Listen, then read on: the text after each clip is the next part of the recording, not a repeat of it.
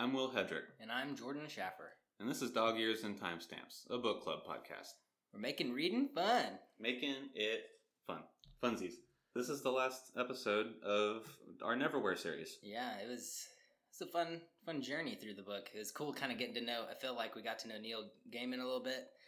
Got to learn about each other, how we're reading the books, a lot about how the different intake methods for reading, change things, because I swapped between reading and listening, as, we can talk about here in a minute, but very cool first book experience, honestly. I thought I really enjoyed it all. Yeah, this has been really cool. I'm glad that we decided to try and do something like this for a lot of reasons, but the main reason just being as much as there was to sort of learn, like everything you just said, being able to approach reading a book in a different way. Yeah.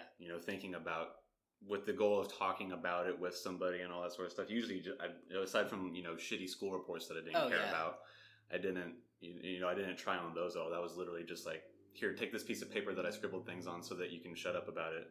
Every other book that I read for fun, I just read for myself, and I never really talked about anything to anybody. Even the big books like Harry Potter that we all read, we'd be like, yeah, that was cool, and then go on about our day. Like, we didn't actually talk about it. Yeah, I know sometimes when I think you and I would talk about Game of Thrones, because you had been reading it as after the show came out, right?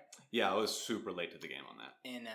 And anyway, it was really fun listening to you talk about it, just because of where you were and how I had listened to those books so many times. Honestly, I was like in the middle of a dropout of college, so I was like super depressed, bummed on my life, and I just honestly, this is gonna sound a little depressing, but I got lost in the Game of Thrones world, and that's sort of where I threw my depression kind of into Westeros, and I got obsessed. I read all the lore on the wikis about all the characters, and anyway, just then kind of being so obsessed and then hearing you get into it, that was a lot of fun, just hearing your different thoughts, and you got a very good memory with books and stuff, so that's always been something I've kind of admired about you, especially like in history classes and things. Like, I was always, you were great at like all the other classes that we were ever in together, like it seemed, but just history and English, you stood out. I have a tendency for remembering names and facts because I find it interesting. Were you good at That's all there is to it. Were you good at German when you took it? You seemed to like it a lot. No, it was easy for me to pick up on rules and, the tendencies of the language. Yeah. But the literal memorization of the words was not something I was good at. That sort of traditional learning structure of language, or learning another language, rather, where it's just a bunch of memorization in a formal class like that. I wasn't good at that sort of stuff, but I could remember the rules and things like that, just... I guess in the same way that I could remember different things in history class. And then the rules and logic of different fantasy worlds, speaking to books like you were talking about, I was really good at remembering Game of Thrones. Because for whatever reason, I just pay attention to that stuff. That's cool. There's so many names and things in that one. It's you gotta really pay attention. And yeah, actually, so it's funny. I was since I've been moving into this new house, I found my old Mr. Kippy shirt, like my Read Mr. Kippy shirt. Yeah. And, I don't know if we've talked about him yet on the podcast, but I got one. He's back in mine and Will's hometown of Portland, Texas. Mr. Kippy was a gentleman who went around to all the different libraries in the Coastal Bend, South Texas area, and he would go to libraries or go to different elementary schools with his book van, and he would just go and he'd promote reading. He'd read them a chapter or something from a really interesting book, a kid's book. Like a little reading event for kids to be all cool. Like, yeah. Exactly, and he's such a goofy, fun, nice guy that he's the best. He's one of And then we grew up and met his daughters. Oh, and yeah. became friends with them. And then hanging out with him. I never knew him actually as Mr. Kippy. I knew him as Mr. Edge, which is kind of weird for everybody else. Everybody else was calling him Kippy or Mr. Kippy. Yeah, that's how I knew him was Mr. Kippy. I was just like, Mr. Kippy's awesome. It'll be great to go to the library and have another reading with Mr. Kippy or whatever. And then whenever we met Caitlin, she was like, yeah, y'all might know my dad is Mr. Kippy. I was no shit! You might have heard Mr. of him. Kippy's our dad! The local celebrity. Right. But, well, anyway, man, how was your week since last Tuesday? We talked a little bit, because of what was going on, but how was it for you? Oh, it's just all the same. It's just work. And like I mentioned a little bit last week, is just work and postseason baseball is all it is. Gotcha. Well, I was out of town, and I had you do the favor of checking in on the puppies. Is anything interesting happen to them? No. Okay, well, that's good. I'd rather nothing interesting happen nothing super interesting happened. Well, Panda escaped, and Right. Totoro tried to escape for a half second. Yeah, I saw that somebody put I put that little cinder block underneath that part of the fence. I caught him digging there. Thank you. And I was like, saved me. No. I don't think so, Toto. But cool. Well, then so when did you find time to read? So for whatever reason, after last week's recording, and then I did like the first edit and put it up so that you could listen to it in the morning before doing the final edit. I was just in a weird mood and I couldn't sleep, so I was like, "Oh, I'm just gonna finish the book." So I just laid in bed and finished the book, and then went to sleep. You know, I don't remember how long it took. It was probably a few. I felt like I went to sleep way later than I wanted to. So I just finished it then, and then I didn't read it again until today when I was doing my notes. Okay, awesome. And did you see anything from like the skip in the week from like reading it on last Tuesday to reading it today? Nothing changed in my experience reading it the second time for notes. Yeah, I think usually the only things that ever change are kind of when we go over notes and the subtle differences we catch between each other. Yeah, that's when really I really get. Time. Yeah, that's when I might pick up on something. Yeah, for me, reading this week, I was going out of town on Wednesday after I took a half day at work, so I left at 11, and then I ended up driving up to Detroit, and so I was up there, went to a Red Wings game. So that was a lot of fun. We ended up losing, but it was the first professional hockey game I ever went to, and it was a lot of fun. They were starting a bunch of new guys, and anyway, and then I just hung out with my girlfriend's family up there, and that was a lot of fun. But we actually got into a car accident, so I flew back on Sunday rather than driving back. And then Sunday is actually when I started crushing the book. I was listening to it a little bit, but I had the book in my hands already just in case I couldn't read or my headphones died or whatever. Right. So I did this thing that I used to do a long time ago. I used to listen to audiobooks and have the hard book, and I'd have the guy read to me basically as I was reading the book. And doing that, it was really weird. I caught almost every detail. I was like so focused because I was listening and I was reading. Right. And I didn't give it more than the once over this time because I ended up reading more than half of it, and it was cool. When I listened to it again, I do always do a final re-listen today, the day of the recording while I'm at work. And when I listened to it today, I was like, man, I missed so much when I'm like working, just because re-listening, I was like, man, when did that thing happen that I was really like, I wanted to hear that, like hear him say it. And some of the pronunciations we can go over later, but I was just like, man, is that how you say it, or is that how Neil Gaiman says it, or is that how like British people say it, or I mean, is there a difference between the British pronunciation and the American pronunciation? Like we go to Trafalgar Station later or whatever, and in One Piece there's a character, his name is Trafalgar Law, and so that's how I read it in the book, and when he says it in the audiobook it's Trafalgar or something. So I'd never heard it before, so anyway, it was just it was fun. And then I got back Sunday and just crushed the book again today. I didn't do any listening Monday, but good week overall, except for the accident. Yeah. Other than that, I was able to get work done. And people wreck their cars. It happens. Of course. I wrecked my car a year ago. And I mean, we're all safe, so it could be a lot worse. And, right. Yeah, all's well that ends well. But all well that ends well. But it was fun, and it was cool reading because Bailey's done with the book, so. Oh, yeah. She's been waiting on me to catch up, and she's like, I don't know what y'all are talking about. You keep leaving off on a cliffhanger. I was like, yeah, we're stopping at the end of chapters. That's typically when authors leave cliffhangers to make you want to, because usually you'll be reading and then you'll be like, okay, I'll stop after this chapter, and then when they leave it on a cliffhanger, it's like you just sit down and read an entire book. Exactly. I've only done that like maybe twice. I don't know if I've ever done that. I remember sitting down and reading maybe like half of a Harry Potter book or like half of Eragon or Eldest or something, but it took me like all day. I'm a slow reader, so I think I'm probably like a medium-ish reader. I really don't know, but one time I sat down and read all of Dandelion Wine by Ray Bradbury. What other books did he do? Fahrenheit 450. Oh, that's why I know it. And then not Animal Farm. Yeah, Animal Farm. No, that's George Orwell. Yeah. Got it.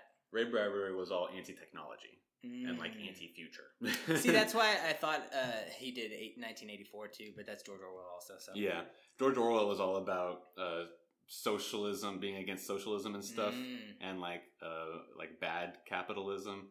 And Ray Bradbury was all against technology and futurism. Yeah, he would not be into all the AI we have, I guess, huh? Oh, no. He like actively was like, don't do that shit. What is wrong with you people? That's what all his books are about, is against like that sort of thing. But I read Dandelion Wine in one sitting one time. And then one time I read A Separate Piece by John Knowles all in one sitting. A Separate Piece. See, now on books that you've read that I haven't read and vice versa, it might be fun later for the podcast to just do like a special episode. Like one week We can just do an offshoot where we just read the book and then do one episode. One episode, where we talk about the full script, because you would have already read something it. Something like a bigger book that a lot of people may have read. Like we wanted to go over a Harry Potter book, something like that. Or any kind of big book. Maybe even... we could even do the entire series that way. Yeah, because then that would just be like 7 bonus episodes of us going over the entire series. Yeah, that'd be fun. Well, let us know what y'all think about that. But anyway, let's get into what Neil Gaiman was all about. And while we're going through this, I'll keep you guys updated on the Game 3 between the Boston Red Sox and New York Yankees, which will be totally useless to you because by the time you hear this, the game will have already ended. But you'll get to hear my commentary on it. Yeah, and that's priceless. So, speaking of baseball, before we get in. Oh, yeah, no. So at this point, we're finishing up the divisional round. Who's we? The divisional series. We as in baseball in general. Oh, baseball, okay. The Astros swept the Indians, so we're going to the championship series. The Sox and Yankees are tied at 1 right now, so they each still got 2 wins to beat the other. The Milwaukee Brewers swept the Rockies, and the Dodgers beat the Braves in 4. So it's going to be Dodgers and Brewers on the National League side, and whoever wins out between the Sox and the Yankees will play the Astros in the American League side. And then after that, we get the World Series. So it's very exciting times. Yeah, so you're going for Astros. Right. Astros, yeah, we're primarily a Houston sports team, and then secondarily a New England, Boston sports team. Gotcha. So I'm also a Red Sox fan, but when it comes down to it, because it'll probably be the Red Sox and the Astros in the American League Championship Series. When it comes down to it, it's Astros. The Astros have been killing it too recently. They just cannot stop. We went into the postseason in good shape, and then sweeping the Indians was clutch.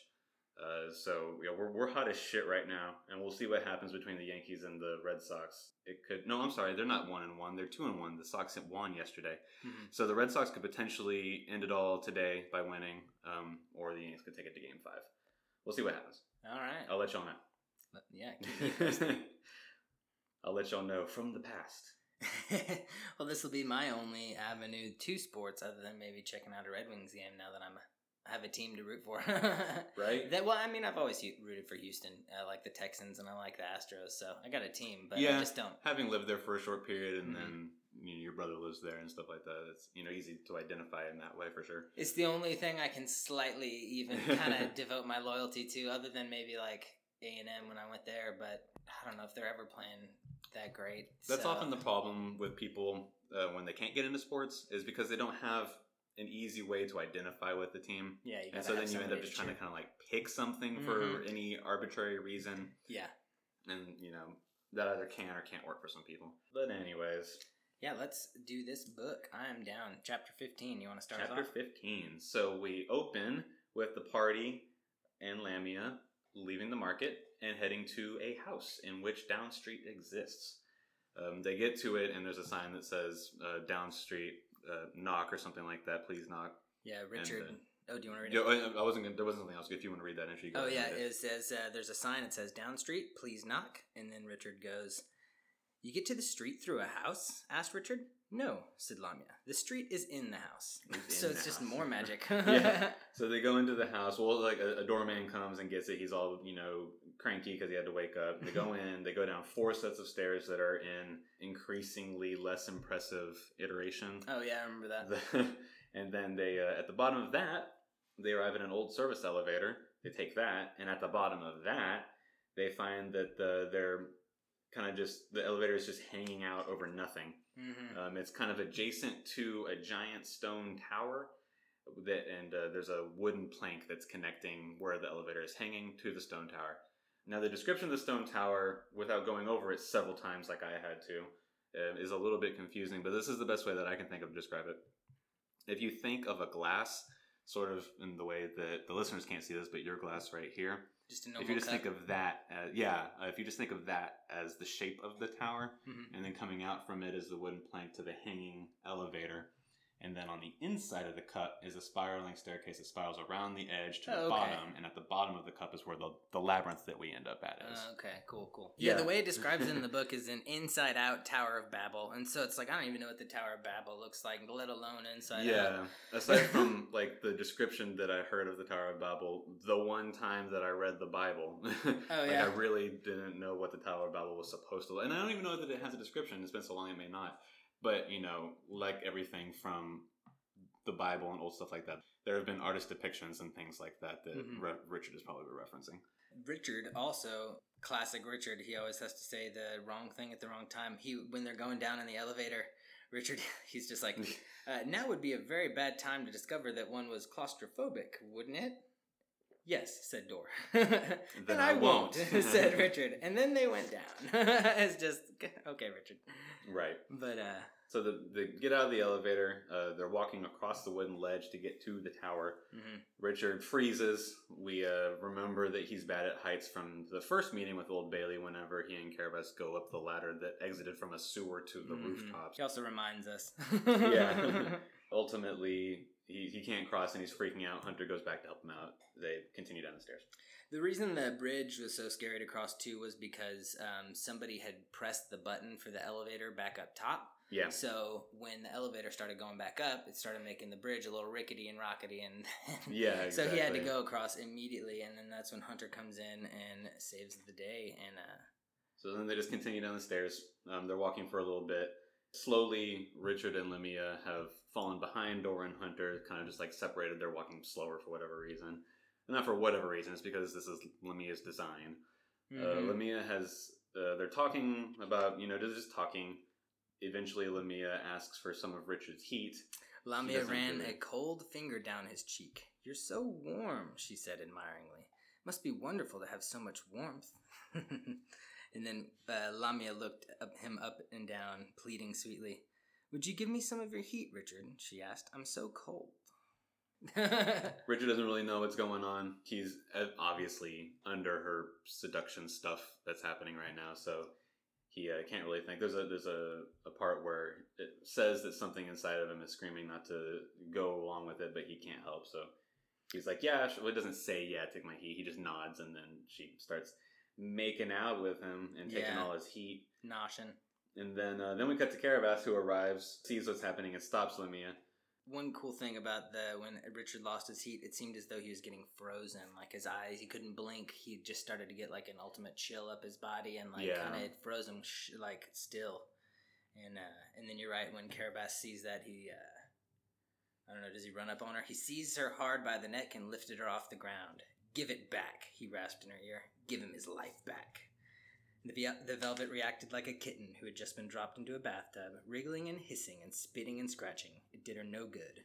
She was held tight by the throat. Carabas forces her to give the heat back. She gives it all back, and then Carabas tells her to go away, don't ever go near him again. Mm-hmm. After that, Richard is talking to Carabas. We were expecting to see you at the market. Yes, well, some people thought I was dead. I was forced to keep a low profile. Why did some people think you were dead? The Marquis looked at Richard with eyes that had seen too much and gone too far. Because they killed me, he said. Come on, the others can't be too far ahead. And this is right when, so like in the book, there's not a break, but in the audio book, so at timestamp 9 hours, 53 minutes, and 47 seconds, it blows out with this song that they always throw in. It's like the ba-ba-ba-ba. I don't even know what the song is right now, but if y'all want to hear the song, I think that's a weird spot to throw it in because it is not a break in the in the book. But it does kind of change perspective because that's when Richard goes... I think they're going... Richard just looks off and starts to... Yeah, he looked over the side of the path across the tunnel where he could see Dor and Hunter. And they noticed that Krupp and Vandemar are lying in wait on the level below them. So Carabas says, go, warn them, I can't run yet, so go ahead. So Richard catches up. It's too late. Krupp and Vandemar appear, and then Richard says, Hunter, now, or something, to that effect, like, do something. And then Hunter, quickly! And then Hunter betrays the party, or reveals that she's, the mole that was, Krupp had said existed earlier, and all that sort of thing, kicks Richard to knock him down. And then Krupp reveals that Hunter agreed to work for their boss before agreeing to work for Door, which makes the whole thing with Varney make no sense at all. To remind you guys, Varney is the guy that they hired to be to audition to be her bodyguard. Yeah. So if they already had Hunter, yeah, they should have just sent her. It doesn't make sense. She was going to make it. Because they make it seem that Islington hires Hunter without consulting Krupp and Vandermeer. Got it.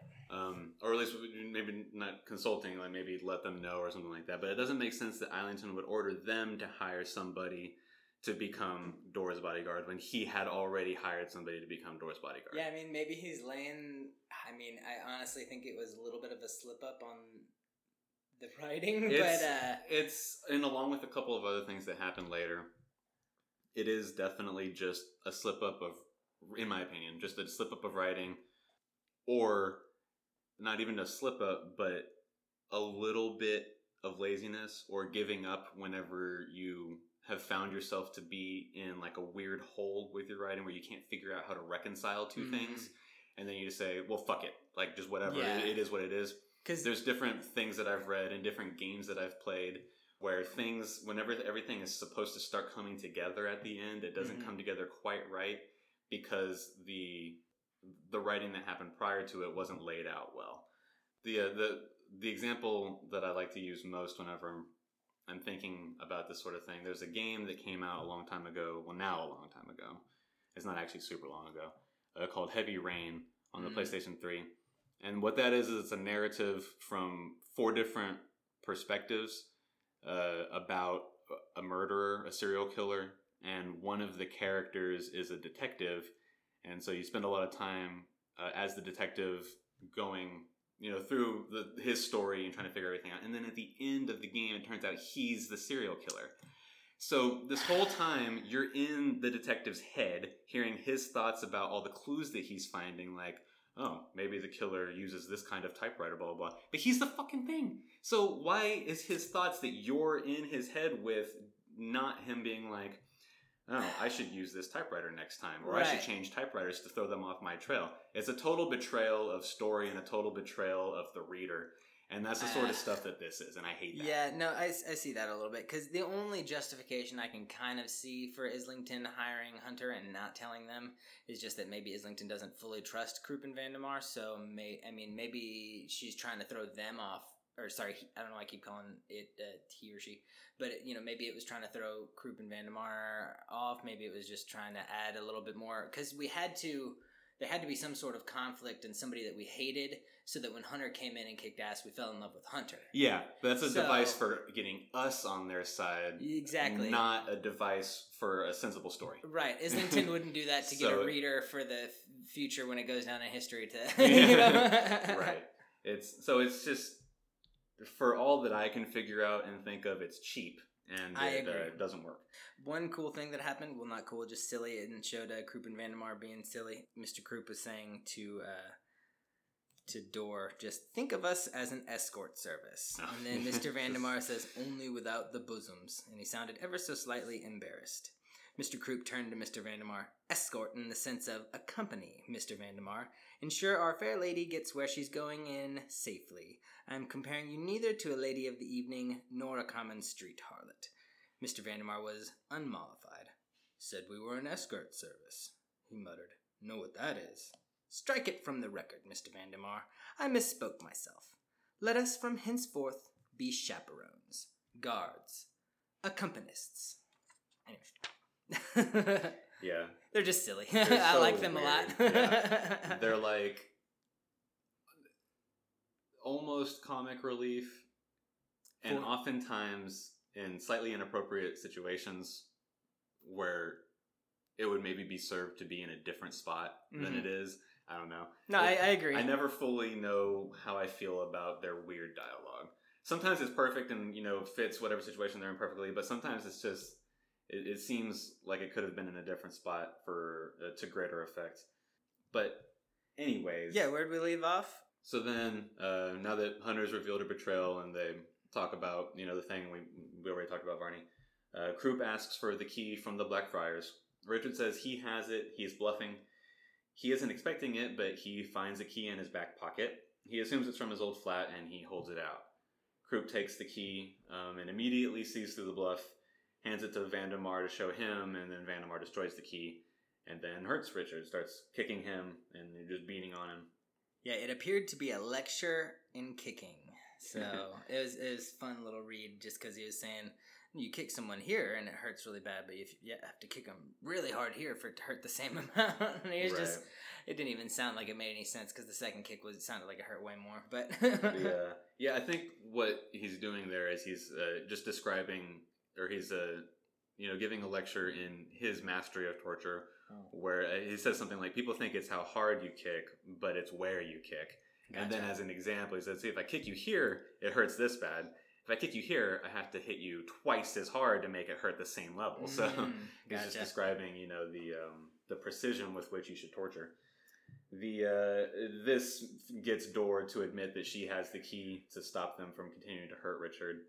Before they leave, Hunter asks about her payment. Croup hands her a long fishing pole case, and then they leave. Hunter is opening the case.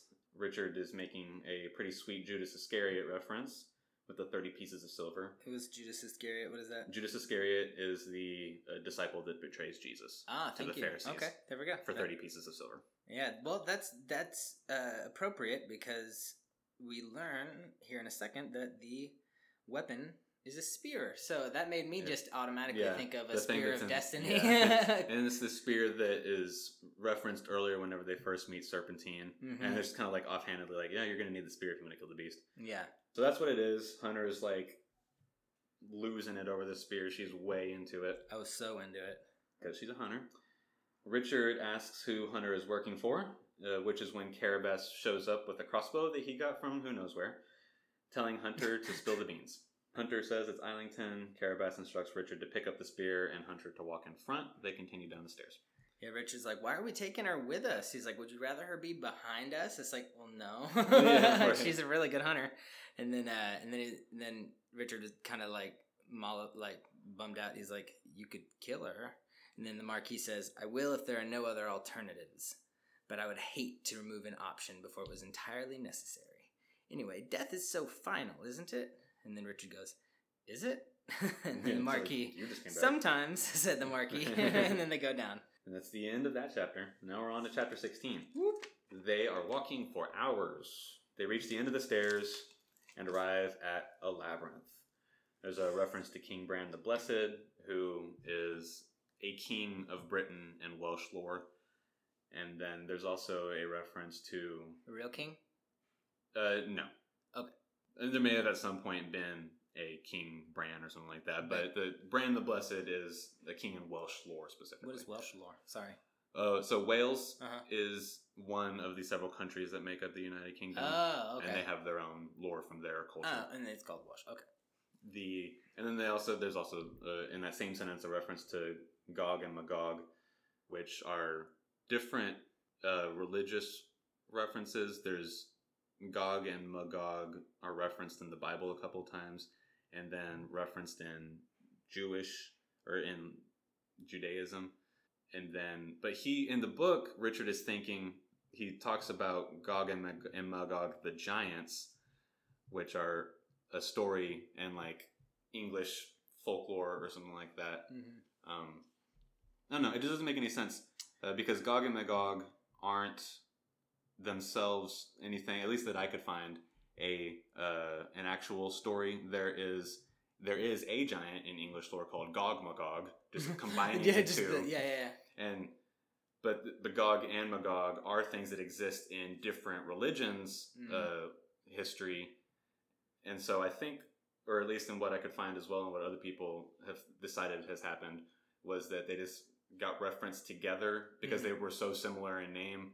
And they get mixed up sometimes when, in fact, now somebody has decided to come out and say that, or some linguist, historian, says that Gog Magog, the single giant in the English history or in lore or whatever, is actually a corruption of a different like Welsh word or something like that. Okay. And so the book or the writing is inaccurate for what the legend is trying to reference is, but it's accurate in its inaccuracy, which I just thought was really interesting. Yeah, that's funny. That it was right about being wrong.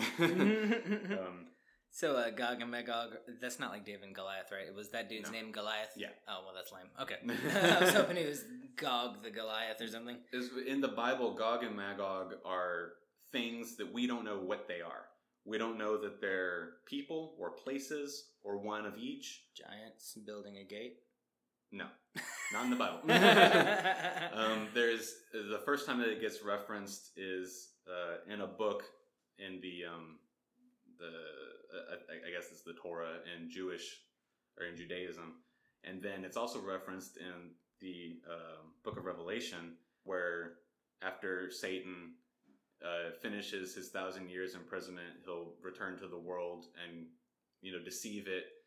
It says something like Satan will deceive the four corners of the world, Gog and Magog, and raise an army to fight the armies of heaven or whatever. But there's never any explanation as to what Gog and Magog are as far as the Bible goes. They just references it, and obviously those things were written forever ago, so there's no way to dig back and find everything. It's just weird. 1,000 years doesn't sound that long. For an immortal. Yeah, but so we don't know when the 1,000 years started necessarily or ended necessarily. And the end of the 1,000 years doesn't necessarily mean that at that end, that's when the apocalypse happens. Okay. He's going to take his time to deceive everything and build up his deal, because several hundred years is nothing for an immortal to figure out how he's going to overthrow, whatever. I mean, they were living to 900 in the New Testament, so it's just in the Old Testament. That's what I meant. And what's the first book? Genesis. Yeah, in Genesis. Yeah, Adam and Eve lived for 8 million years old or whatever. And then even after that, several generations lived for a very long time, according to the books. But enough about the Bible. Yeah, we're going down a wormhole. Yeah, or a rabbit hole is the actual phrase. So they're traveling down, and then they see a gate. So this gate marks the end of Down Street and the beginning of the labyrinth. And beyond the labyrinth waits Angel Islington, and in the labyrinth is the beast. And so, I don't understand, said Richard. Islington, I actually met him. Him. He's an angel. I mean, a real angel. The Marquis smiled without humor.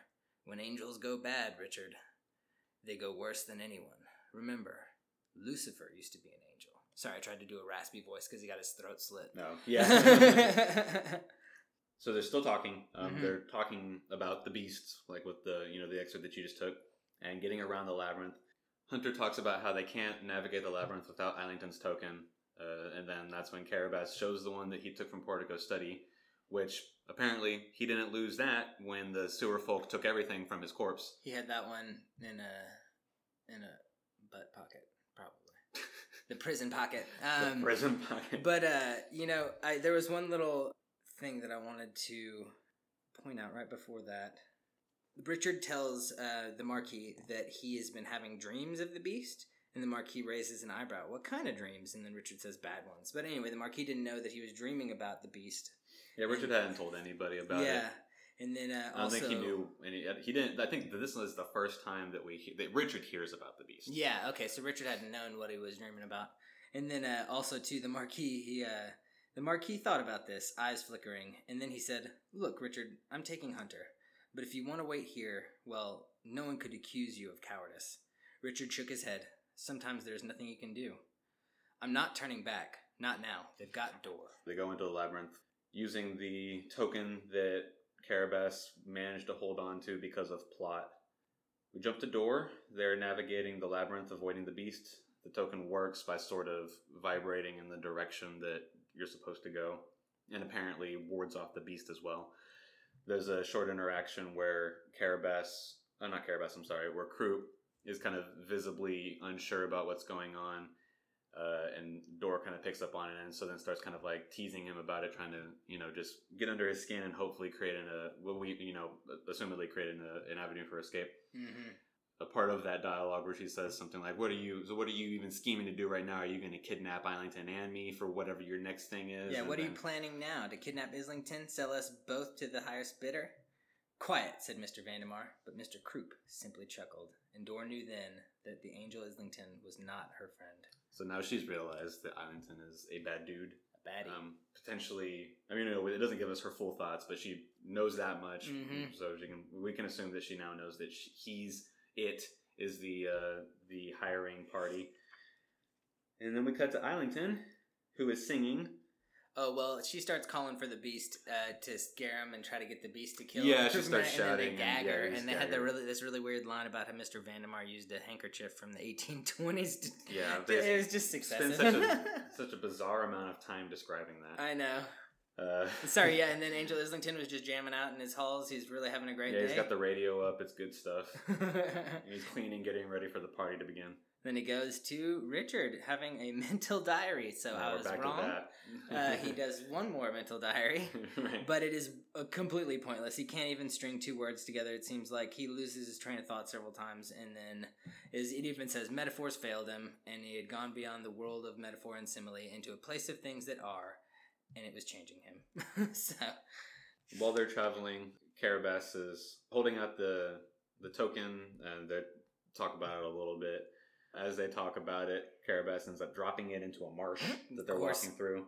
He can't bend down to find it where he dropped it because he's got to keep his crossbow trained on Hunter. And he just stepped on a rib cage that was that's what makes him drop it. So he wounded himself. And so then he's like, Richard, come up and find it because I got to watch Hunter. And so then Richard's trying to find it. He finds it, but the marsh swallows it. So then, of course, because this is how plot goes, as they lose it, the Beast shows up. Yeah.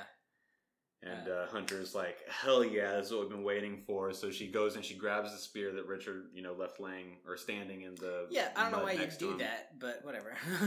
Well, he had to get down and in the mud and try to find the thing. So she goes over, picks up the spear, and is like, all right, I'm going to fucking kill this thing, because that's all she wants. Ooh, can I read this real quick? Yeah. So when the Beast comes up, there's this really cool, this is probably the coolest line I thought about how epic the Beast was. So just imagine the biggest, baddest boar, like how they described it kind of earlier. And then here, right before it meets them, it says, it stared at them, and it paused for 100 years, which transpired in 12 heartbeats. Just that, to me, I can completely put myself in that situation. I've definitely been in some situations where it's like, that felt like forever. And I know it was just like a quick glance or whatever, know, and it was just, this Beast was staring him down with some freaking hockey, That's from One Piece, sorry. An anime I haven't seen. But I've seen some of it back. We've talked about this. I've seen that show and I just don't fucking get it. Yeah. I can't get into that thing. Anyway, the Beast charges. You explained it. Well, you did a better job, I thought, in the demo. Our practice run of the Beast. Going through the notes. The Beast charges. Hunter is all about it, ready to fight the boar, the Beast, the thing, and loses. She lunges at it, realizes that she's too late, and then the boar gores her and then takes off. She loses exactly how Richard loses in every single dream he has. Just a second too late with this spear. Yeah. And he gets gored by the tusk. Yeah, and then he gets gored. Yeah, and that's what happens to Hunter. At this time, we cut to Dora's group. They have reached the end of the labyrinth. Krupp is visibly happy that they've gotten through it because he was definitely afraid of the Beast. Yes. Never admittedly, but we could tell with the description. Oh, yeah. So they get to it and they enter. They talk to Islington through a mirror that he's got like on the front door. Yeah, mirror on the wall. They're like, hey, we got everything. And he's like, all right, cool, come in. And so they go in. And then we cut back to Richard's group. Richard and the gang. Hunter's down. They're talking. Hunter tells Richard to take the spear. He's like, nah, I can't, what do you want me to do, blah, blah, blah. Hunter's like, well, I can't do it, I'm pretty hurt. She stands up, and she does this weird thing where she starts humming to find the resonance of the passageway. I thought that was really cool, to be honest with you. Yeah, at first I didn't really get it, but then on the second read-through, I was like, oh, okay, she's finding the right frequency that she should shout at to make sure that the Beast hears. Mm. So she finds the note, shouts at that note, I guess, and for the Beast to come, the Beast acquiesces. And then it charges as she's letting herself be the distraction. This whole time in getting up and talking, she's saying, like, I did a really bad thing and now I'm going to atone. So she's sacrificing herself so that Richard has a chance to lunge with the spear. Yeah, this time there could be no room for mistakes. The dance, thought Hunter, the dance is not yet over. As the Beast came toward her, its horns lowered, she shouted, now, Richard, strike! Under and up, now, before the beast hit her, and her words turned into a wordless scream. So Richard stabs, gets it, nails it.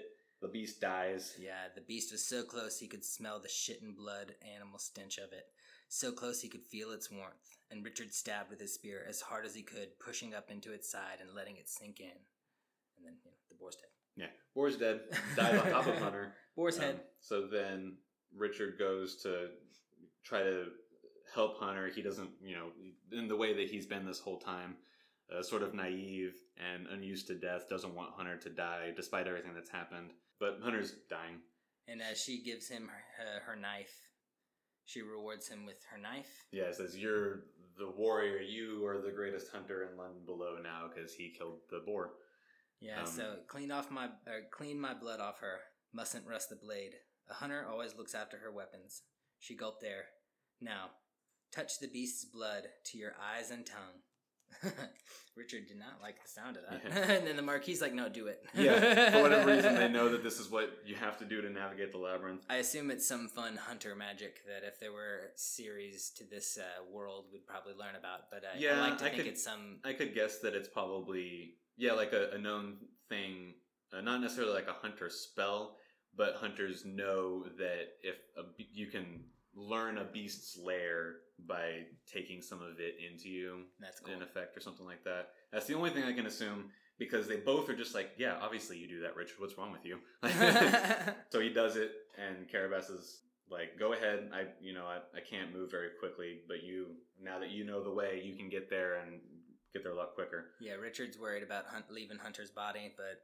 Carabas is like, well, what are we going to do? Yeah, we're not going to take it with us, so we'll figure it out later. Yeah. So Richard takes off. He's traveling by himself, reaches the end of the labyrinth. When he gets there, for whatever reason, the doors are already unlocked, or they respond to him, so he enters Islington's halls. And that's the end of chapter 16. Yeah, it sounds like Richard just leveled up and is now Super Richard. Super Richard, yeah. By chapter just 17. That beast blood. Beast blood. Gave him some extra XP. Mm-hmm. Chapter 17. Richard's walking through Islington's halls, goes to the room where everybody's at. There's some discussion about Dora not being cooperative, and how Richard would be great for torturing to get Dora to talk. Islington says, someone else is here. Croup, go find out who it is. So at this point, we now know that the door probably wasn't just unlocked. Islington was like, all right, Richard's here. I'll open up the door and he can come in. Oh, okay, yeah. So Mr. Vandemar broke Richard's finger, and just to try and influence Dora into being more cooperative, because they knew they couldn't torture Dora into doing it. And then, that's when Islington's like, there's somebody outside. There's a lot of, during this discussion, there's a lot of sort of reinforcing some of the opinions that I have about Islington, where he's not evil. He's just corrupted himself with his revenge, which we'll find out some more about it a little bit later. But he's got a goal that he's let himself be corrupted by. But he's still he can't say that they're going to torture Dora. He has to stop himself. He can't stomach it almost. Mm-hmm. And anytime Croup and Vandemar are talking about it or anything like that, he turns away, doesn't look at them or anything like that, or stops them and is like, but enough of that. We're going to talk about something else. I've got something else I want to say. Yeah. So he's definitely still an angel. He's just got some corrupted ideals that he wants to follow. Yeah. But anyways, so then Croup goes off to find out who it is that's at the door, where we cut to Carabas, who's standing outside trying to figure out what the fuck to do. He's trying to come up with a million different schemes, but nothing is good enough. He knows that he doesn't really have anything given his current state.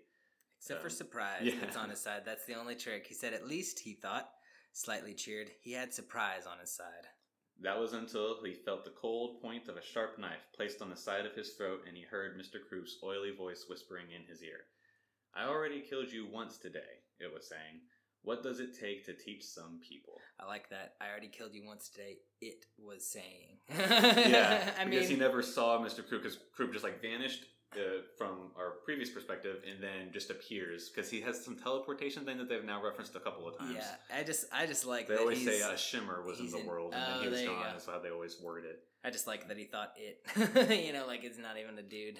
Yeah, because he never hears Croup's voice. He just hears, he never sees Croup is what I meant to say. He just suddenly hears Croup's voice, and so his only point of reference is it. Interesting. So then we cut back to Richard, who has been chained up, and I believe Dora's chained up still too? Yeah, Dor's still chained up. Yeah, so Richard and Dor are now chained up, and then Mr. Croup brings in the Marquis. Islington's like, I thought you killed him, and they're like, we did, and just like some back and forth about all that stuff. So then now is a bunch of dialogue. This is a big exposition scene, as there often is before the major climax, where everything sort of gets revealed and explained, some answers are given, and then the big event will happen. So that's what we're in right now. Yeah. The pain in Richard's hand showed no indication of subsiding. How can you behave like this? He asked angrily. You're an angel. And then the Marquis goes, what did I tell you, Richard? And Richard thought, you said Lucifer was an angel. Islington smiled superciliously. Lucifer, it said. Lucifer was an idiot. It wound up lord and master of nothing at all. So it's like, not only are they similar, but Islington finds itself much above the silly, stupid Lucifer. We learn, too, that Islington is at fault for sinking Atlantis. I don't think that he's at fault for the sinking. He's at fault for not doing enough to prevent it. There's still... So they talk about that. The Marquis grinned, and you wound up lord and master of 2 thugs and a room full of candles in response to him talking about Lucifer. And then that's when we go into this discussion about Atlantis. The angel licked its lips. They told me it was my punishment for Atlantis. I told them there was nothing more I could have done. The whole affair was, and then he paused, regrettable. Or unfortunate, is what he said. So Atlantis sunk, and it seemed to be a result of something that happened, which we never get an answer for. And Islington just didn't do enough to stop it. Well, I don't know, man, because right here, so it says, Islington claps his hands, and he said, these things happen. And the Marquis is like, of course they do. Cities sink every day, and you had nothing to do it. It was as if the lid had been pulled off something dark and writhing, a place of derangement and fury and utter viciousness. And in a time of scary things, it was the most frightening thing Richard had seen. The angel's serene beauty cracked. Its eyes flashed, and it screamed at them, crazy, scary, and uncontrolled, utterly certain in its rightness. They deserved it. I think that, so at least what I think that happened, my interpretation of this whole interaction, is that whatever it was that caused Atlantis to sink was part of some either single or series of transgressions against Islington as well. Probably. And so whenever it was coming up, Islington maybe saw his opportunity to prevent the island from sinking and was like, no, fuck you guys, you deserve this. Oh, okay. And so... Maybe, yeah, I guess like with God and fucking Noah's Ark, he's like, bye, you guys suck. Noah and his family are pretty good, I guess. And that's what I think. And then also with what we were just mentioning, where he's still an angel, like he can't talk about the torture. He's still like kind of inertly... He's not inertly good, but he's just not evil. Mm-hmm. He's just angry at being imprisoned because he doesn't think that he was wrong in letting the Atlanteans get what he believes they deserved. Mm-hmm. While he may have been looking over the island, they were pissing him off for whatever reason. And then something that they did led to their island sinking, and he just didn't stop it. Gotcha. That's the way that I see it, at least. I don't know. The way I interpreted it was... I guess in the back of my mind, I might have assumed that they had something against him or he didn't like something they were doing, But it made it seem like he was totally into it and maybe had a hand in it, if not doing it himself. I mean, he definitely having a hand in it would be not doing anything, know? But I see what you're saying. I just took it as more attack rather than And in the light of the way that I see it, him like losing it there and saying they deserved it is him like losing it, because how many times do I have to fucking say this? I see. Okay, okay. They deserved it. They did this and blah, blah, blah, blah, blah. So he like loses his composure for a bit because he's so over having to try and defend himself to the point where he's now, like we already mentioned, corrupted himself, and his idea is to go take over heaven and show them, give them what now he thinks they deserve. I gotcha. So it's all about, even if he's wrong, he believes that he's without fault. He believes, yeah. I mean, just like Hitler believed what he was doing was good for Germany. I mean, you never think you're the bad guy, right? Yeah. You never think you're the bad guy unless you're in a story and described as actually evil. Yeah. Like, only demons know that they're actually demons. Yeah, they seem into it, though. So, Dor ends up speaking up in part of this conversation, and she said, then why did you have us killed? Islington answers, not all of you. So it alludes to there being some of Dor's family maybe one person, maybe multiple of the Dorr family still alive. Yeah, we don't know and who, this is but, where earlier we made in a previous episode, I can't remember how far back it was now, but we made a prediction that her younger sister was probably still alive. Mm-hmm. Because they alluded to it then as well. Yeah. So that's what we can assume it is here. So then this is basically the end of all the exposition. Allington's like, all right, so are you going to open the door? And then Richard's like, what do you think she's going to open the door after everything you've done to her? Yeah, she's got more resolve than that. Yeah, and then Krupa's like, tells Vandemar to go start torturing Richard because that's the key to getting Dorr to cooperate. Right. Oh, there was a little scene too right in the middle of that where Dorr was like, my father told me I could trust you. What happened? Yeah, we totally skipped that. Let's go back to that. And then, so at that point we learned that Krup and Vandemar had tampered with the diary. I think it was a video diary that her dad left, Portico. Mm-hmm. And I can't do Portico's voice, but Vandemar does a perfect imitation of Portico's voice. And he says what was actually in the video, and it was, Dorr, child, fear Islington. Islington's got to be behind all of this. It's dangerous. Dorr, keep away from it. Yeah. And so then that's when we find out, or at least we can suspect as much whenever they're sleeping and Dorr has that dream and she realizes that she's kind of upset about who put away the diary because we had to find it. Right. Yeah. Dad wouldn't have put it away. Yeah. After he died. So after he died.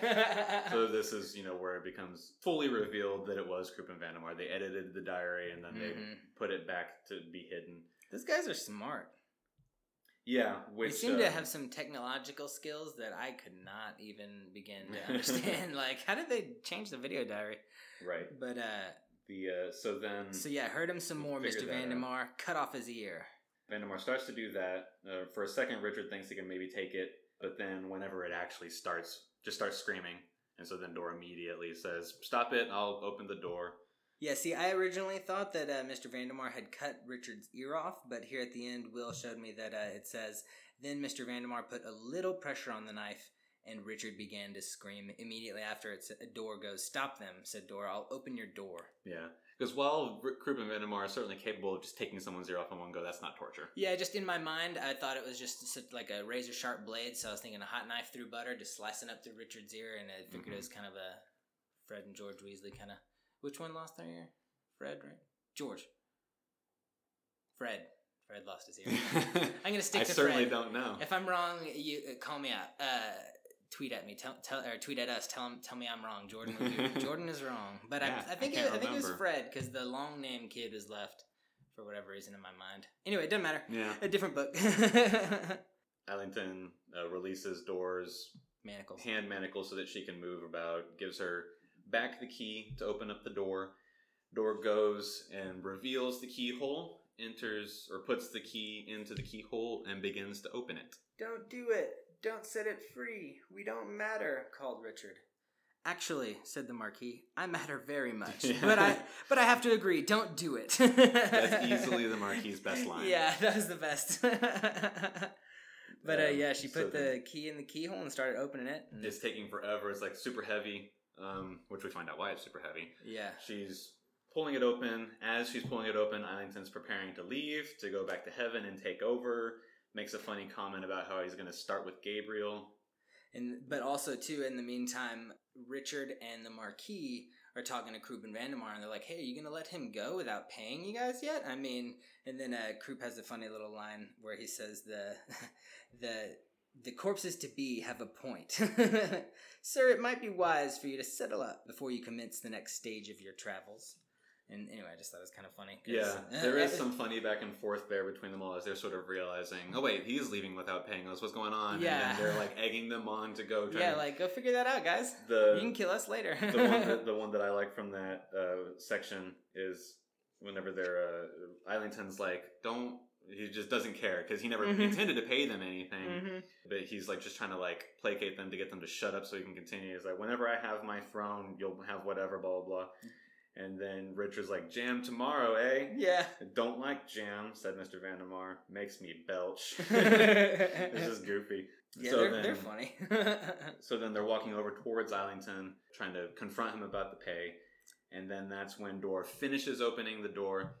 And it's an explosion of light because it's a star or an event horizon, something space-y. There's a void there. Richard squinted his eyes and turned his head away from the glare, all vicious orange and retinal purple. Is that what heaven looks like? It seems more like hell. And then he felt the wind. The wind pulls through. It's the void of space. So it's a vacuum is what it is. It doesn't describe it as a vacuum, but it's pretty evident that's what it is. As everything is starting to get sucked in, Richard, Carabas, and Dor are held by their chains, so they're okay, at least for the moment. Allington grabs a pillar as he gets sucked by.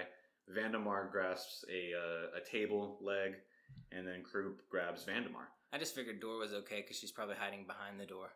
Because her feet are still manacled. Oh, there we go. Okay, that makes more sense.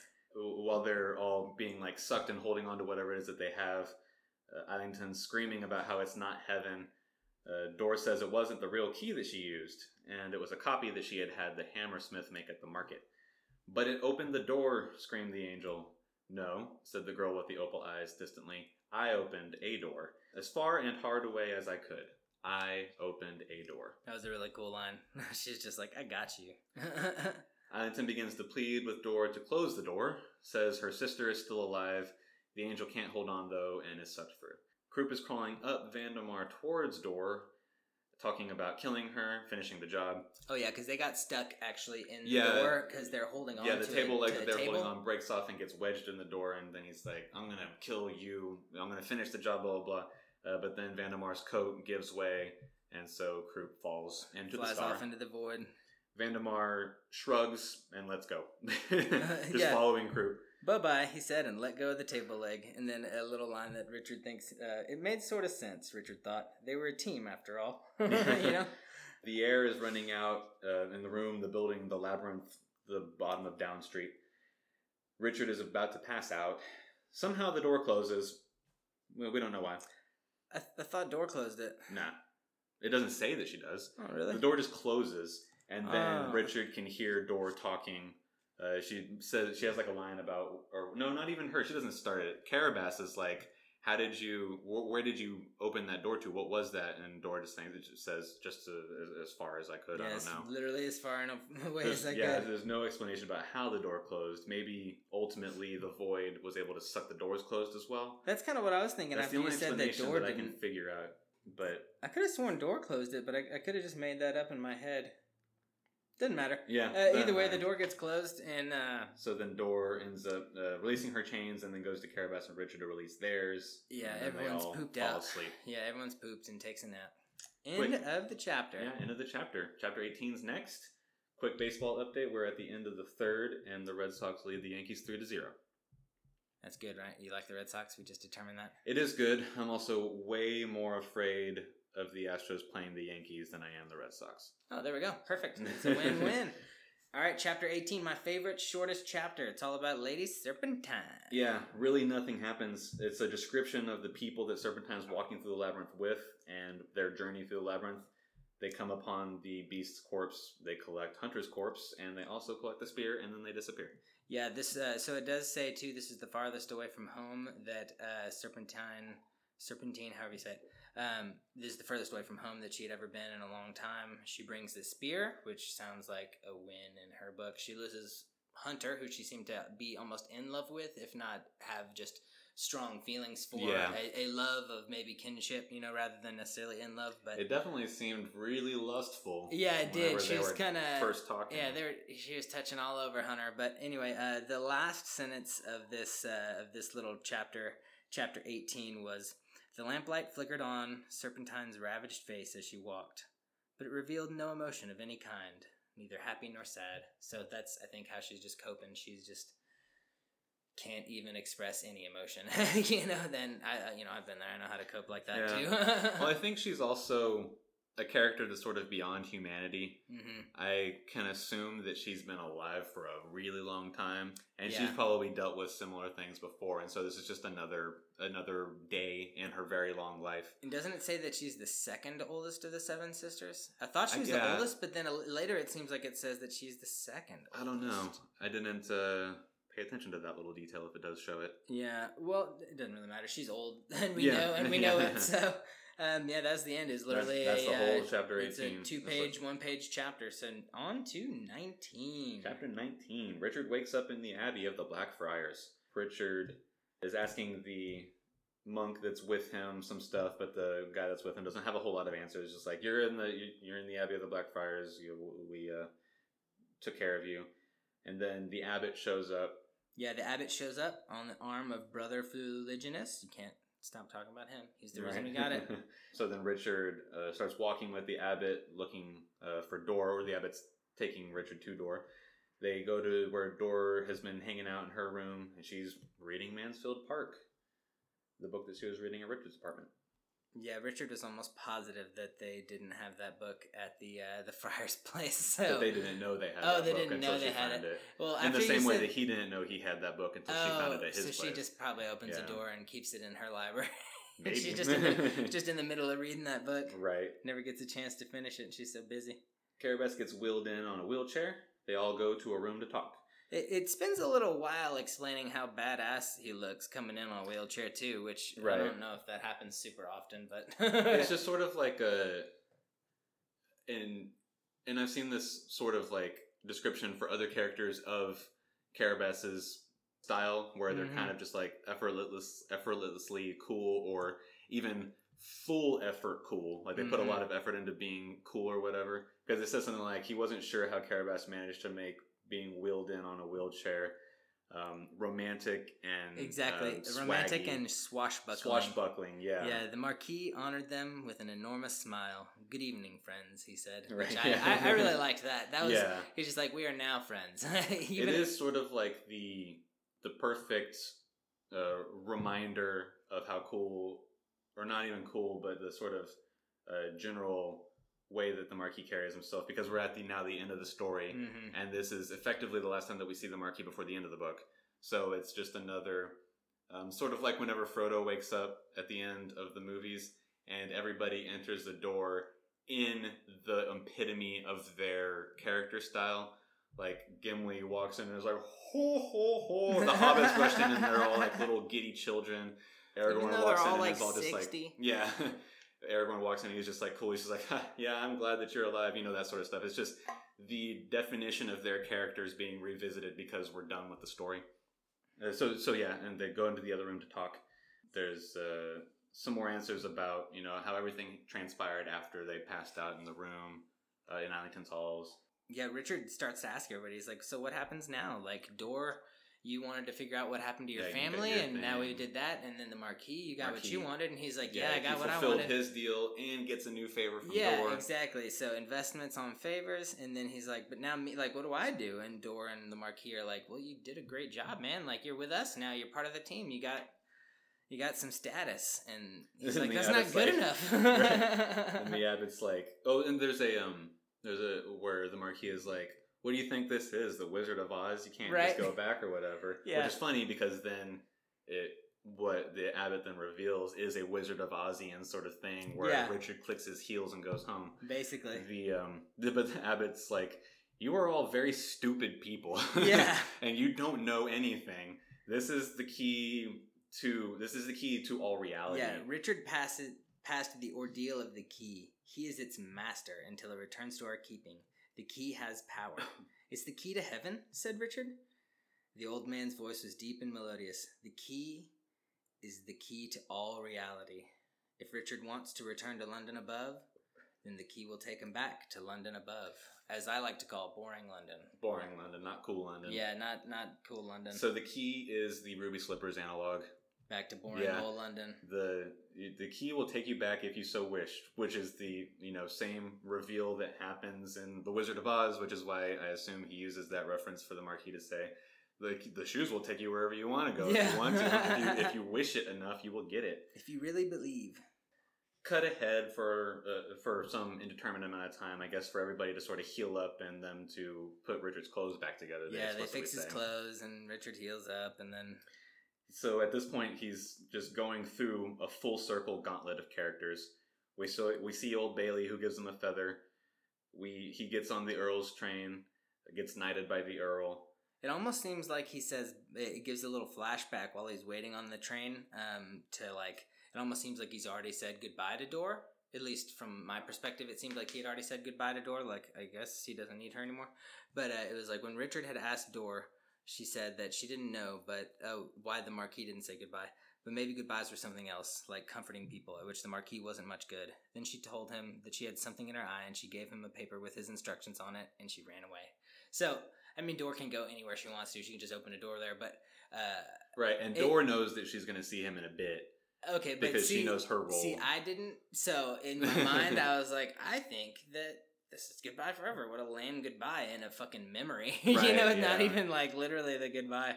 But, I think it's a device to make the final meeting with them that much more meaningful. Yeah, that's a good point. It's a device to sort of trick us into thinking, well, I guess that was it. Jesus, what was that all about? And then she shows up and they can have a more personal, longer meeting that's a bit more meaningful to the reader. As the first one in the gauntlet that he meets is Old Bailey, who gives him a super dope feather. A long black feather with a blue, purple, green sheen to it. Yeah. Red thread had been wound around the quill end of the feather. It's a totally pointless meeting. It's just for us to see Old Bailey again. Not pointless, dude. He gets a feather that he loses later and doesn't care about. No, he doesn't lose it. He drops it and says whatever. It's like his totem in what you call it, Inception. We can go over that. Okay. Gets on the Earl's train, gets knighted by the Earl, gets dropped off at a station where he passes Lord Ratspeaker, who gives him all his stuff back. Yeah, Richard is not fucking amused because Lord Ratspeaker's an asshole, and then also when they're talking, just to say, the anesthesia girl, no hard feelings. The rats are your friends still, and the Ratspeakers. You come to us, we'll do you all right. Thanks, said Richard. And then in his mind, anesthesia will take him, he thought. She's expendable. So he's like, he's kind of bitter. He's like, these fucking rat people don't care about each other. Why would they care about me? Yeah. Or at the very least, Lord Ratspeaker doesn't care about his subjects. Yeah, that's almost worse. But and then he's continuing to just walk through, all this scenery and stuff like that. Yeah, Richard got all his stuff back on. Runs into Lamia and her coven. Gets a little bit scared, but Lamia's just being a tease. Yeah, as she's been from the beginning. Yeah. I still like her, Lamia's even though she's evil. Yeah, she's great. I love Lamia, but that's just because I love vampires and I want to be she's a the only vampire. reason we got back to Islington, too, because nobody knew where to start. I mean, right. Hunter might have known because she was the patsy, but... Or not the patsy, she was the She was mole. in. Yeah, It was probably just a matter of how... If we assume that Hunter knows where Islington is, but isn't supposed to know where Islington is without betraying her position. She's trying to figure out, how do I get us to get to the right spot? And then Lamia is a convenient way for us to get there without revealing the betrayal until the needed moment. Yeah, she's definitely like a chess player with her moves. She thinks like 5 steps ahead, like a couple, I think last podcast she was thinking like 4 different ways on how she could get her and Dor out of this situation. One with minimal injury to her. One and a low success rate, and the maximum injury to her, complete success at getting Dor out. It was just funny listening, going in her mind and calculating it like that. But then Richard finds himself on a hill outside of London 3,000 years ago. At this point, Dor approaches. They have an interaction. She's pleading with Richard to not go. She really likes him. Richard says, "I really like you." You mind if I read a line from that? Go for it. Okay, she paused and then, all in a rush, blurted, "You've been quite a really good friend to me, Richard, and I've sort of got quite to like having you around. Please don't go." And then Richard kind of says the same thing. "I've sort of got to quite like having you around, too." So it's like, why do you guys say it like that? But anyway, it was just funny. They like English. Each other. It sucks they have to say goodbye, but Richard says, "I don't belong here. Like, I gotta go home. And, then we won't ever see each other again," she said. "I suppose we won't." And then Richard walks, and Dor opens the door for him using the key, and then he steps through and cut to black. That's the end of chapter 19. The world went dark, and the low roar filled Richard's head like the maddened growling of 1,000 enraged beasts. And then chapter 20 begins, using literally the same first 2 sentences. The world went dark. And this whole chapter, we really don't... There's a couple of things that we're going to touch on, but there's really nothing to talk about. It's like 30 pages of Richard realizing that he doesn't like being back in his regular life. Yes. That's all it is. But there's a couple of things that happen that are worth talking about, and we'll definitely go through. But just to talk about this is... I feel like a slightly needlessly long. Yeah, it's just all about Richard hating boring London, standing up for himself now. He's like a different person. There's a scene with Jessica where she comes back after he gets this promotion, and she's all like, "I'm sorry," and he calls her Jess, and he's like, "I kind of miss you calling me Jess," and then she gives him his ring back and says, maybe someday you could think about giving it to me again. And he gives the ring back to her right then, and he says, "Honestly, I don't think so." And she's like, "Did you find somebody else?" And he thinks about all the females that he had thought about kissing in the book, and he's like, he thought about I don't think he thought about Hunter, but I think he thought about Lamia, Anesthesia, I think he did. Hunter, Door, and he's like, "No, there really isn't anybody else. I'm a different person. I've changed," is what he actually says. The chapter's necessary. I think it could have been done more quickly. Definitely could have been done more quickly. They do a lot of jumping around, a lot of BSing about how Richard's like, "All right, well, I guess I'm just back to this boring life where my freaking work friends are going to set me up with this boring ass work chick." We don't know exactly how much time passes during this chapter, but he does get a buildup of realizing that he doesn't like being back, that all he can think about is London below. Yeah, he doesn't care about any of his old things. He comes home and he doesn't watch TV. It's all like boring and meaningless. In the same way that like it's sort of like a be careful what you wish for sort of thing. Exactly. Because he gets not only his life back, but everything that he wants. Because, as the abbot said, the door will give you more or less what you, or the key will give you more, he doesn't say it in so many words, but the key's going to take you where you want to go. And where it takes him is now like an alternate reality of London above, almost in a way where it creates a situation where everybody thinks that he was just on vacation. Mm-hmm. Not that he just comes back after this undeterminate time of like, well, where the hell were you and what happened to you? He comes back and they all have had their memory modified, being like, oh, you just went on vacation. Well, and he got like a promotion. Yeah, he's got a promotion, just he already had it coming back. He didn't like go back and be like, oh, by the way, we were thinking about promoting you. No, he just has it already. Yeah, he just already has this promotion. He's got this confidence, and then he gets this penthouse suite instead of, because they rented out his old flat. So he's created this like ideal universe for himself using the key.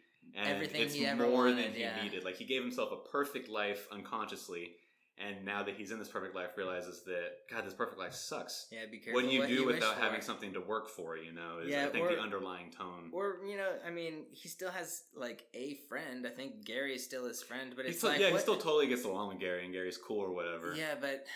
But yeah, even Gary notices like you're being kind of weird, man. What's going on? Yeah, you okay? And Richard's like, okay, let me just tell you everything, and then so they go out for a night with a bunch of coworkers.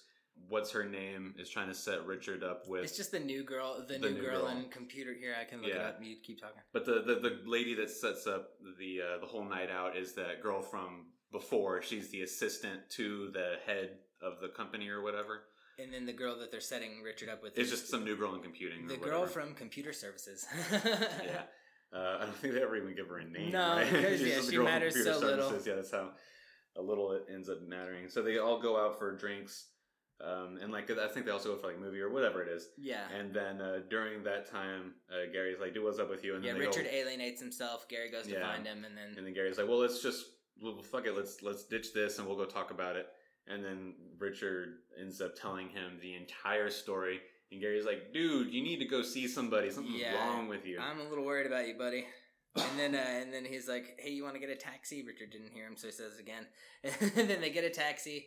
And Richard's like, hey, you take this one, I'll get the next one. And so Gary's like, thanks, mate. I'll see you on Monday. And then, he leaves. Richard starts walking around. Yeah, Richard just doesn't want to deal with anything. He's just thinking about everything. And he sees a nice old homeless lady. Right. And he starts talking to her, just being like kind of crazy. He's having like a bit of a breakdown. Yeah, Richard's being a little goofy. And he ends up taking out the knife that Hunter had given him. His knife now. And his knife now. And scratches a door into a wall. Freaking the old lady out. The frame of a door. Yeah, he's like saying all this like crazy stuff, being crazy. He's pounding on the wall. He's screaming for door. The character door. Yeah. Hey, is there anyone in there? Can you hear me? It's me, Richard. Door. Someone. He hurt his hand, but he kept banging and flailing at the brickwork. And then the madness left him, and he stopped. Sorry, he said to the old lady, and she's pretending to be asleep, so she didn't say anything. And then Richard kind of hit rock bottom. He's kind of crumpled down on the ground. Like, what have I done to myself? Like, how could I have messed up this I shouldn't have left that. Like, this is all great, but it's so unfulfilling. Whatever he may be thinking. Mm-hmm. At this point, we just project our own thoughts onto him because he doesn't say anything. But what I imagine is that he's like, I'm not getting anything out of any of this. Yeah, I wrote rock bottom. Even though he's killing it at life, he's like rock bottom emotionally. He's not satisfied anymore with boring London. And then he looks back at the door drawing that he made, and it's no longer there. Instead, there's a hole, and there's a man standing there. The Marquis de Carabas raised an eyebrow. "Well," he said irritably, "are you coming?" And then Richard gets up and follows him, and that's the end of the book. Yay! I really enjoyed it. I don't like to critique authors' endings very much. I think however they want to end, or not even necessarily all just authors, but movies, shows, anything. I don't like to critique an ending because that was their vision, and so that's their ending. Whether I like it or not, it's not mine. And then once it becomes public, it's ours to enjoy, but it's not really mine to say like, hey, I could have come up with a better ending because then I should have written in the book, But right. I honestly enjoyed it. There were a few little discrepancies, a few little things that didn't seem to be completely like canon. He seemed to have written, not canon, that's the wrong word, but completely in sync. Just consistent with the storytelling. Yeah.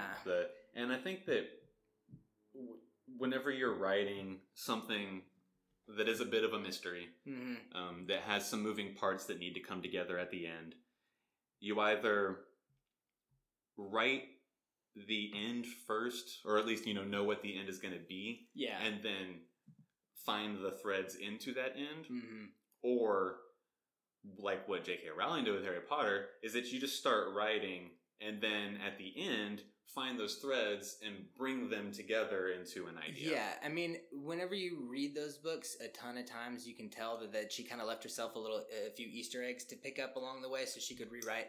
Because in the 7th book, when you re-listen, I think they drop something about Beetle the Bard or whatever in book 2.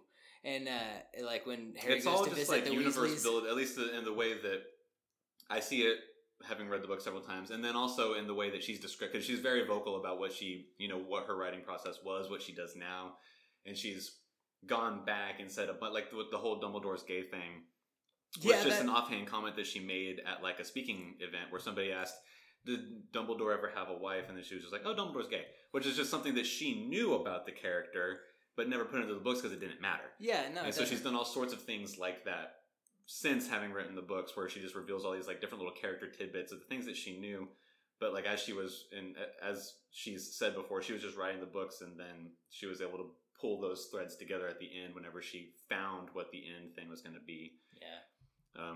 Dumbledore's the best.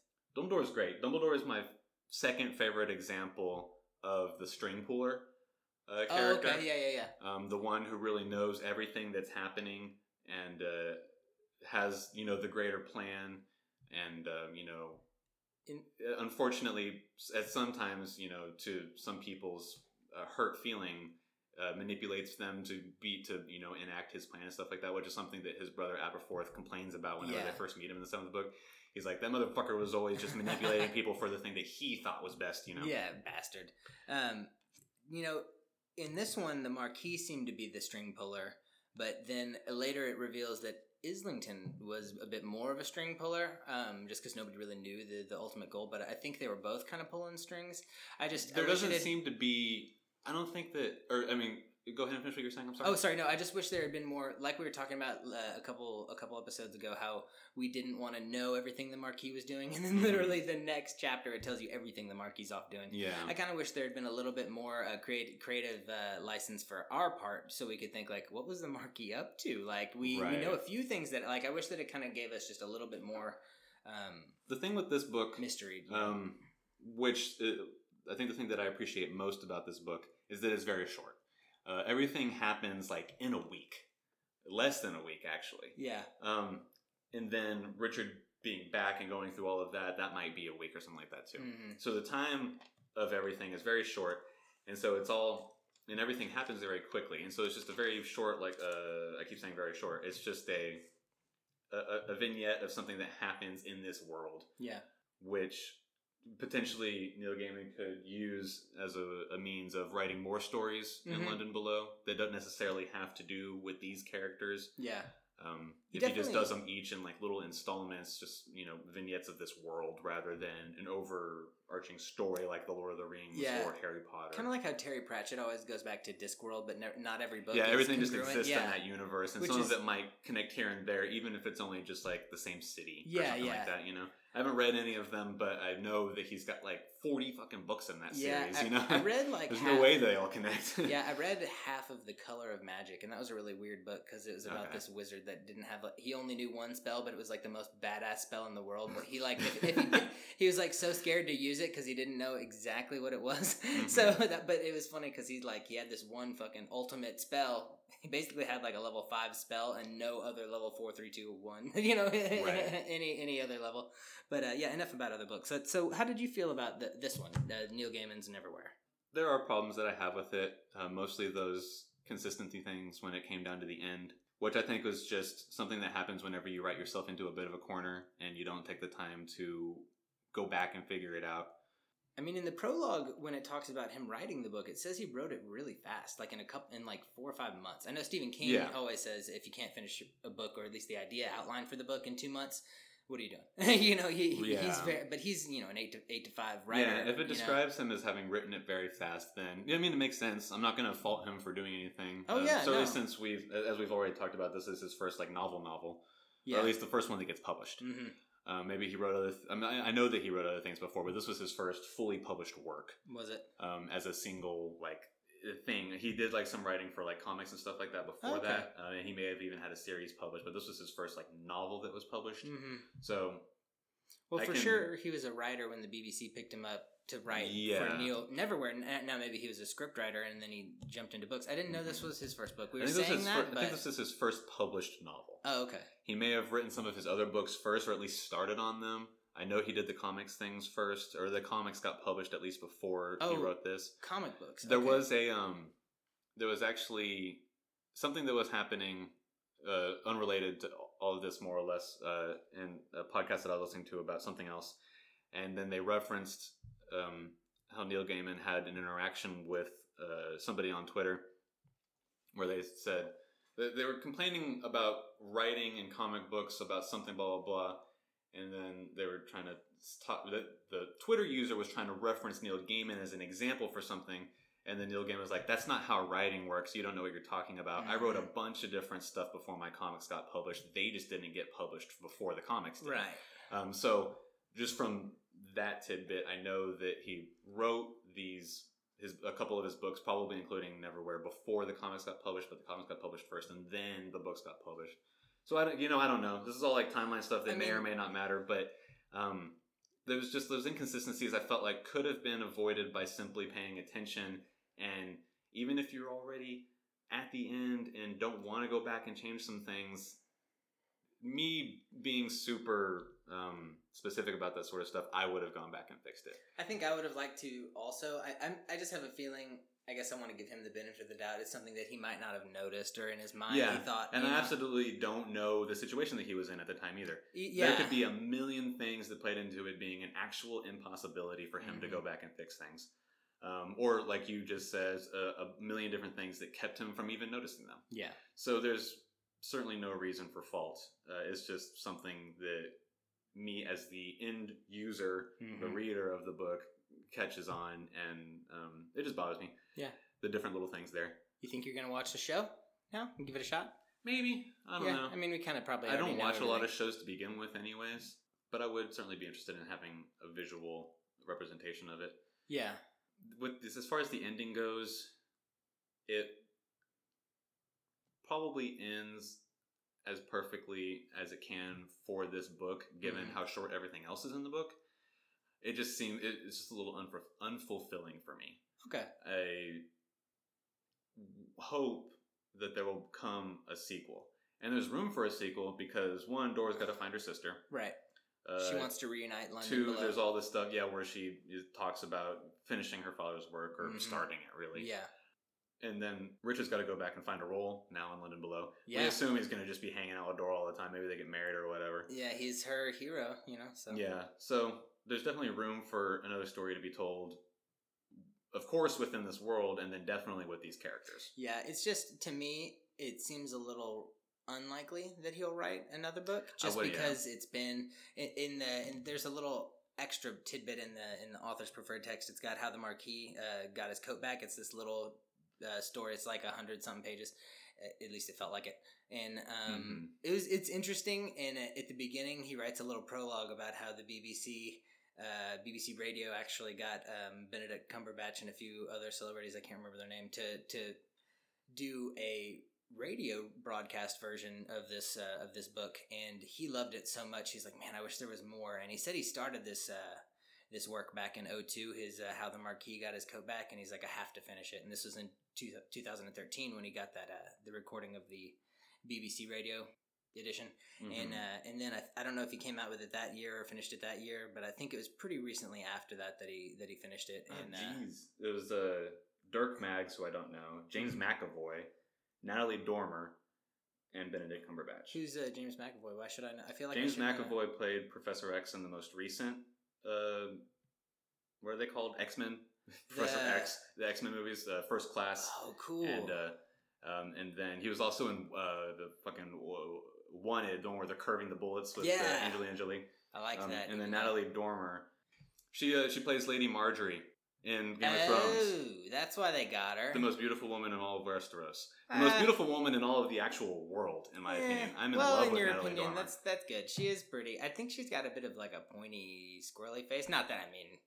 I'm all about it. I'm all about those squirrels, man. I'm all about the squirrely face, the cute cheeks. And... those are big people. Yeah, no, they got it. And if that was in 2013, that was after all of these people we already know about. Oh, after they're all all-stars. Because, it's an all-star radio. It's a radio broadcast, too. They got these beautiful people to be on a radio Well, they're prominent British actors. Yeah, exactly, yeah. And, everybody loves the little Benedict Cumberbatch. Right. But, would you read another Neil Gaiman, you think? Absolutely. I would, too. I liked it. I want to read American Gods because everybody that has read American Gods and that has referenced it in different things that I watch and listen to says that it's really fucking good. And that's a Gaiman? Yeah. Okay, cool. One more time, what was that title? American Gods. American Gods. Writing it down. Yeah, maybe later on we'll get to it. Maybe in an episode in the future. Or a series of episodes if we decide to read it like this one. Yeah. Speaking of which, we need to figure out what our next book's going to be. Cool, yeah. Nothing else you had to say about Neverwhere? You think it's all settled up? Or that's all I had to say about it. I think maybe I'll come to appreciate it and like it more having it in hindsight. Yeah. But right now, there's a little bit of dissatisfaction with the end and definitely with some of those inconsistencies. Yeah, is it the ending of the book? The literal ending. Okay, yeah. What were you not satisfied? It's just a little unfulfilling. I don't feel like there was enough closure, in my opinion. Yeah, I don't know. In my mind, if they hadn't sent Richard to boring London and spent fucking 20 pages describing how much it sucks and then just putting him back in cool London, like I feel like he should have just stuck with him. And then I know that's dumb, but it didn't really do anything for me. Him going meeting Gary, turning down Jessica, it's like we knew he had all these skills now, and it's like but it has to be explained. I guess you're right. It has to be said so that it can be like definitive, and even though we can all assume it. It is cool though that it might show that, honestly, I like to think that it shows that Richard has something a little more. Not necessarily that he's like an opener or anything, but he did cut a door out of nothing and then he banged on it, and like that's not magic we know of. Like that, especially from a London Abover. I think it just further speaks to the connection between him and Door that had the first door open. I'd love to believe Richard's got a little bit of juice in him. Magic juice, by the way, that's what I meant. I'd love to think he's got a little bit of mana back pulled up. But I mean now that he's a part of the world below, he's definitely going to grow into something of that nature, we can assume, because magic exists there. And like with most stories that deal with people of magic and people without magic, once you enter the world, you start to take on features of that world. So definitely that could be something that grows in his future. But for the sake of this story, I think that it's just another iteration of his connection with Door. Gotcha. I would like to recommend that everyone reads the final story, the little extra add-on. How the Carabas got his coat back. Yeah, how the Carabas gets his coat back. It's a fun little add-on, especially if you want a little more of this universe. Definitely give it a read. An introduction of a couple of interesting characters, including one character that is close to Carabas. Yeah, it's very, very cool. I enjoyed listening to it. I'm going to listen to that part again, I think, on the way home after this podcast. But it was just fun. I would recommend it to anybody. So if you get the chance, I don't know if it's in every edition, but I'd hate to say look it up online to see if you can get it for free because, support the author. But, right. Get it however you can and tell Neil what you think because he's a great author and I loved his first book. So I would love to check out another one. But anyway, let's check out another one of our books. For the next one, we're going to go ahead and pick from one of the 3 that were part of the original 4, including Neverwhere that we picked from. The 3 leftovers. The first one being Bryan Sanderson's Warbreaker. That was the runner-up from last time. I don't know if y'all remember that. That was in the final 2 of the 4, which is not like it was a great tournament. And then the other one being Beacon 23, which was the one about the effective lighthouse in space. Yeah, that was really cool. I like that one, that idea a lot. And then the other one was Saturn Run, which was about how there's a signal that or not a signal, but they identify an object going towards Saturn and slowing down, so they determine that it's not natural, it's artificial, and so then the world begins on a space race to go find out what it is and figure out what it is and obtain whatever alien technology it was. Oh, dude, you have such a good memory. I'm so glad you remembered all that because I was like, I have no idea what Saturn Run was about. And then you saying all that, I was like, oh yeah, I remember reading that out loud. Do you remember what Warbreaker was about by any chance? Warbreaker was about, it's just a high fantasy world. Mm-hmm. There's a magic called breath, which is an offering to the gods or whatever. That's what it's being used as commonly. There's like a deposed royal family of sorts. And then there's a character that has figured out a new way to utilize breath. And that's all that the sort of the hook page gives. Okay. How do you want to do this? Do you just want to go with the runner-up? Or you said you had a bit of an idea on how you wanted to... Yeah, that definitely seems like the way to go is to go with the runner-up, right? Yeah, that's what I would think. And it is enough of a pace change being more classical high fantasy, taking place in a fully fictional world, full-on magic and swords and sorcery sort of thing. But the sort of idea that I was going to present was that we change tack a little bit more by going sci-fi. Okay. Which Neverwhere is a bit of a cross between sci-fi and high fantasy because it takes place in the real world, but there is a fantasy version of London, which it being in a real world and having elements of fantasy sort of makes it sci-fi fantasy. And there were a lot of elements of the real world in this not fake, but in Cool London, they used all of Boring London's old broken down shit to make. It gets described as modern fantasy in all the reviews of it. Oh, okay. But it's definitely just like a conjunction of several different kinds of fantasy. I will tell you that Courtney, when she listened to our first podcast, she recommended Beacon 23. That's by the way, guys, that's Mr. Kippy's youngest daughter. Beacon 23 definitely is really interesting, and we don't know how exactly what kind of genre it will be. Mm-hmm. We know that it's sci-fi because there's space stuff happening, stuff that's beyond our current technology in real life. But we don't know what's going to happen once everything gets off. Are there aliens? Are the aliens magical? Anything like that. We have no idea what's going to happen.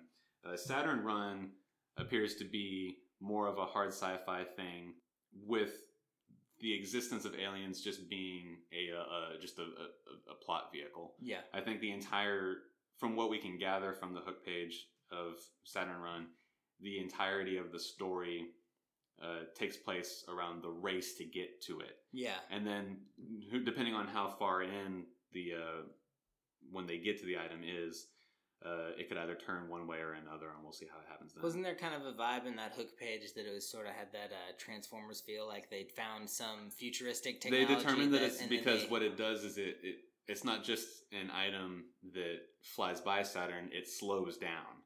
And natural objects don't slow down. Right, especially in space. Spacecraft do. So it's like what it says, spacecraft does. Yeah, spacecraft So they now everybody thinks it's an alien thing. We got to go figure it out so that we can get ahead of the other countries. Which it could potentially, if it's an alien thing, they find out that it's an alien thing, cool. Or maybe it does some interstellar stuff, and we find out that it's just technology from future humans. Gotcha. Because that's what Interstellar is about. Yeah. Spoiler alert, they're future humans, they're not aliens. Hey. No, I'm just kidding. But anyway, so that's all of our pitches again. How do you want to do this? I really don't know. The my initial inclination is to go towards Warbreaker because that's my vibe, and that's my that's my element is high fantasy. Beacon 23 came to us with a good recommendation. Yes, and it's a shorter book, so we could get through it a little quicker. Yeah, not that really matters, but and then just the whole sci-fi thing period between Beacon 23 and Saturn Run, I think might be a little refreshing to totally go in a different direction and just be sci-fi. But I mean, I really don't know. They all are interesting enough that I want to read them, and probably will at some point. Yeah. What do you think?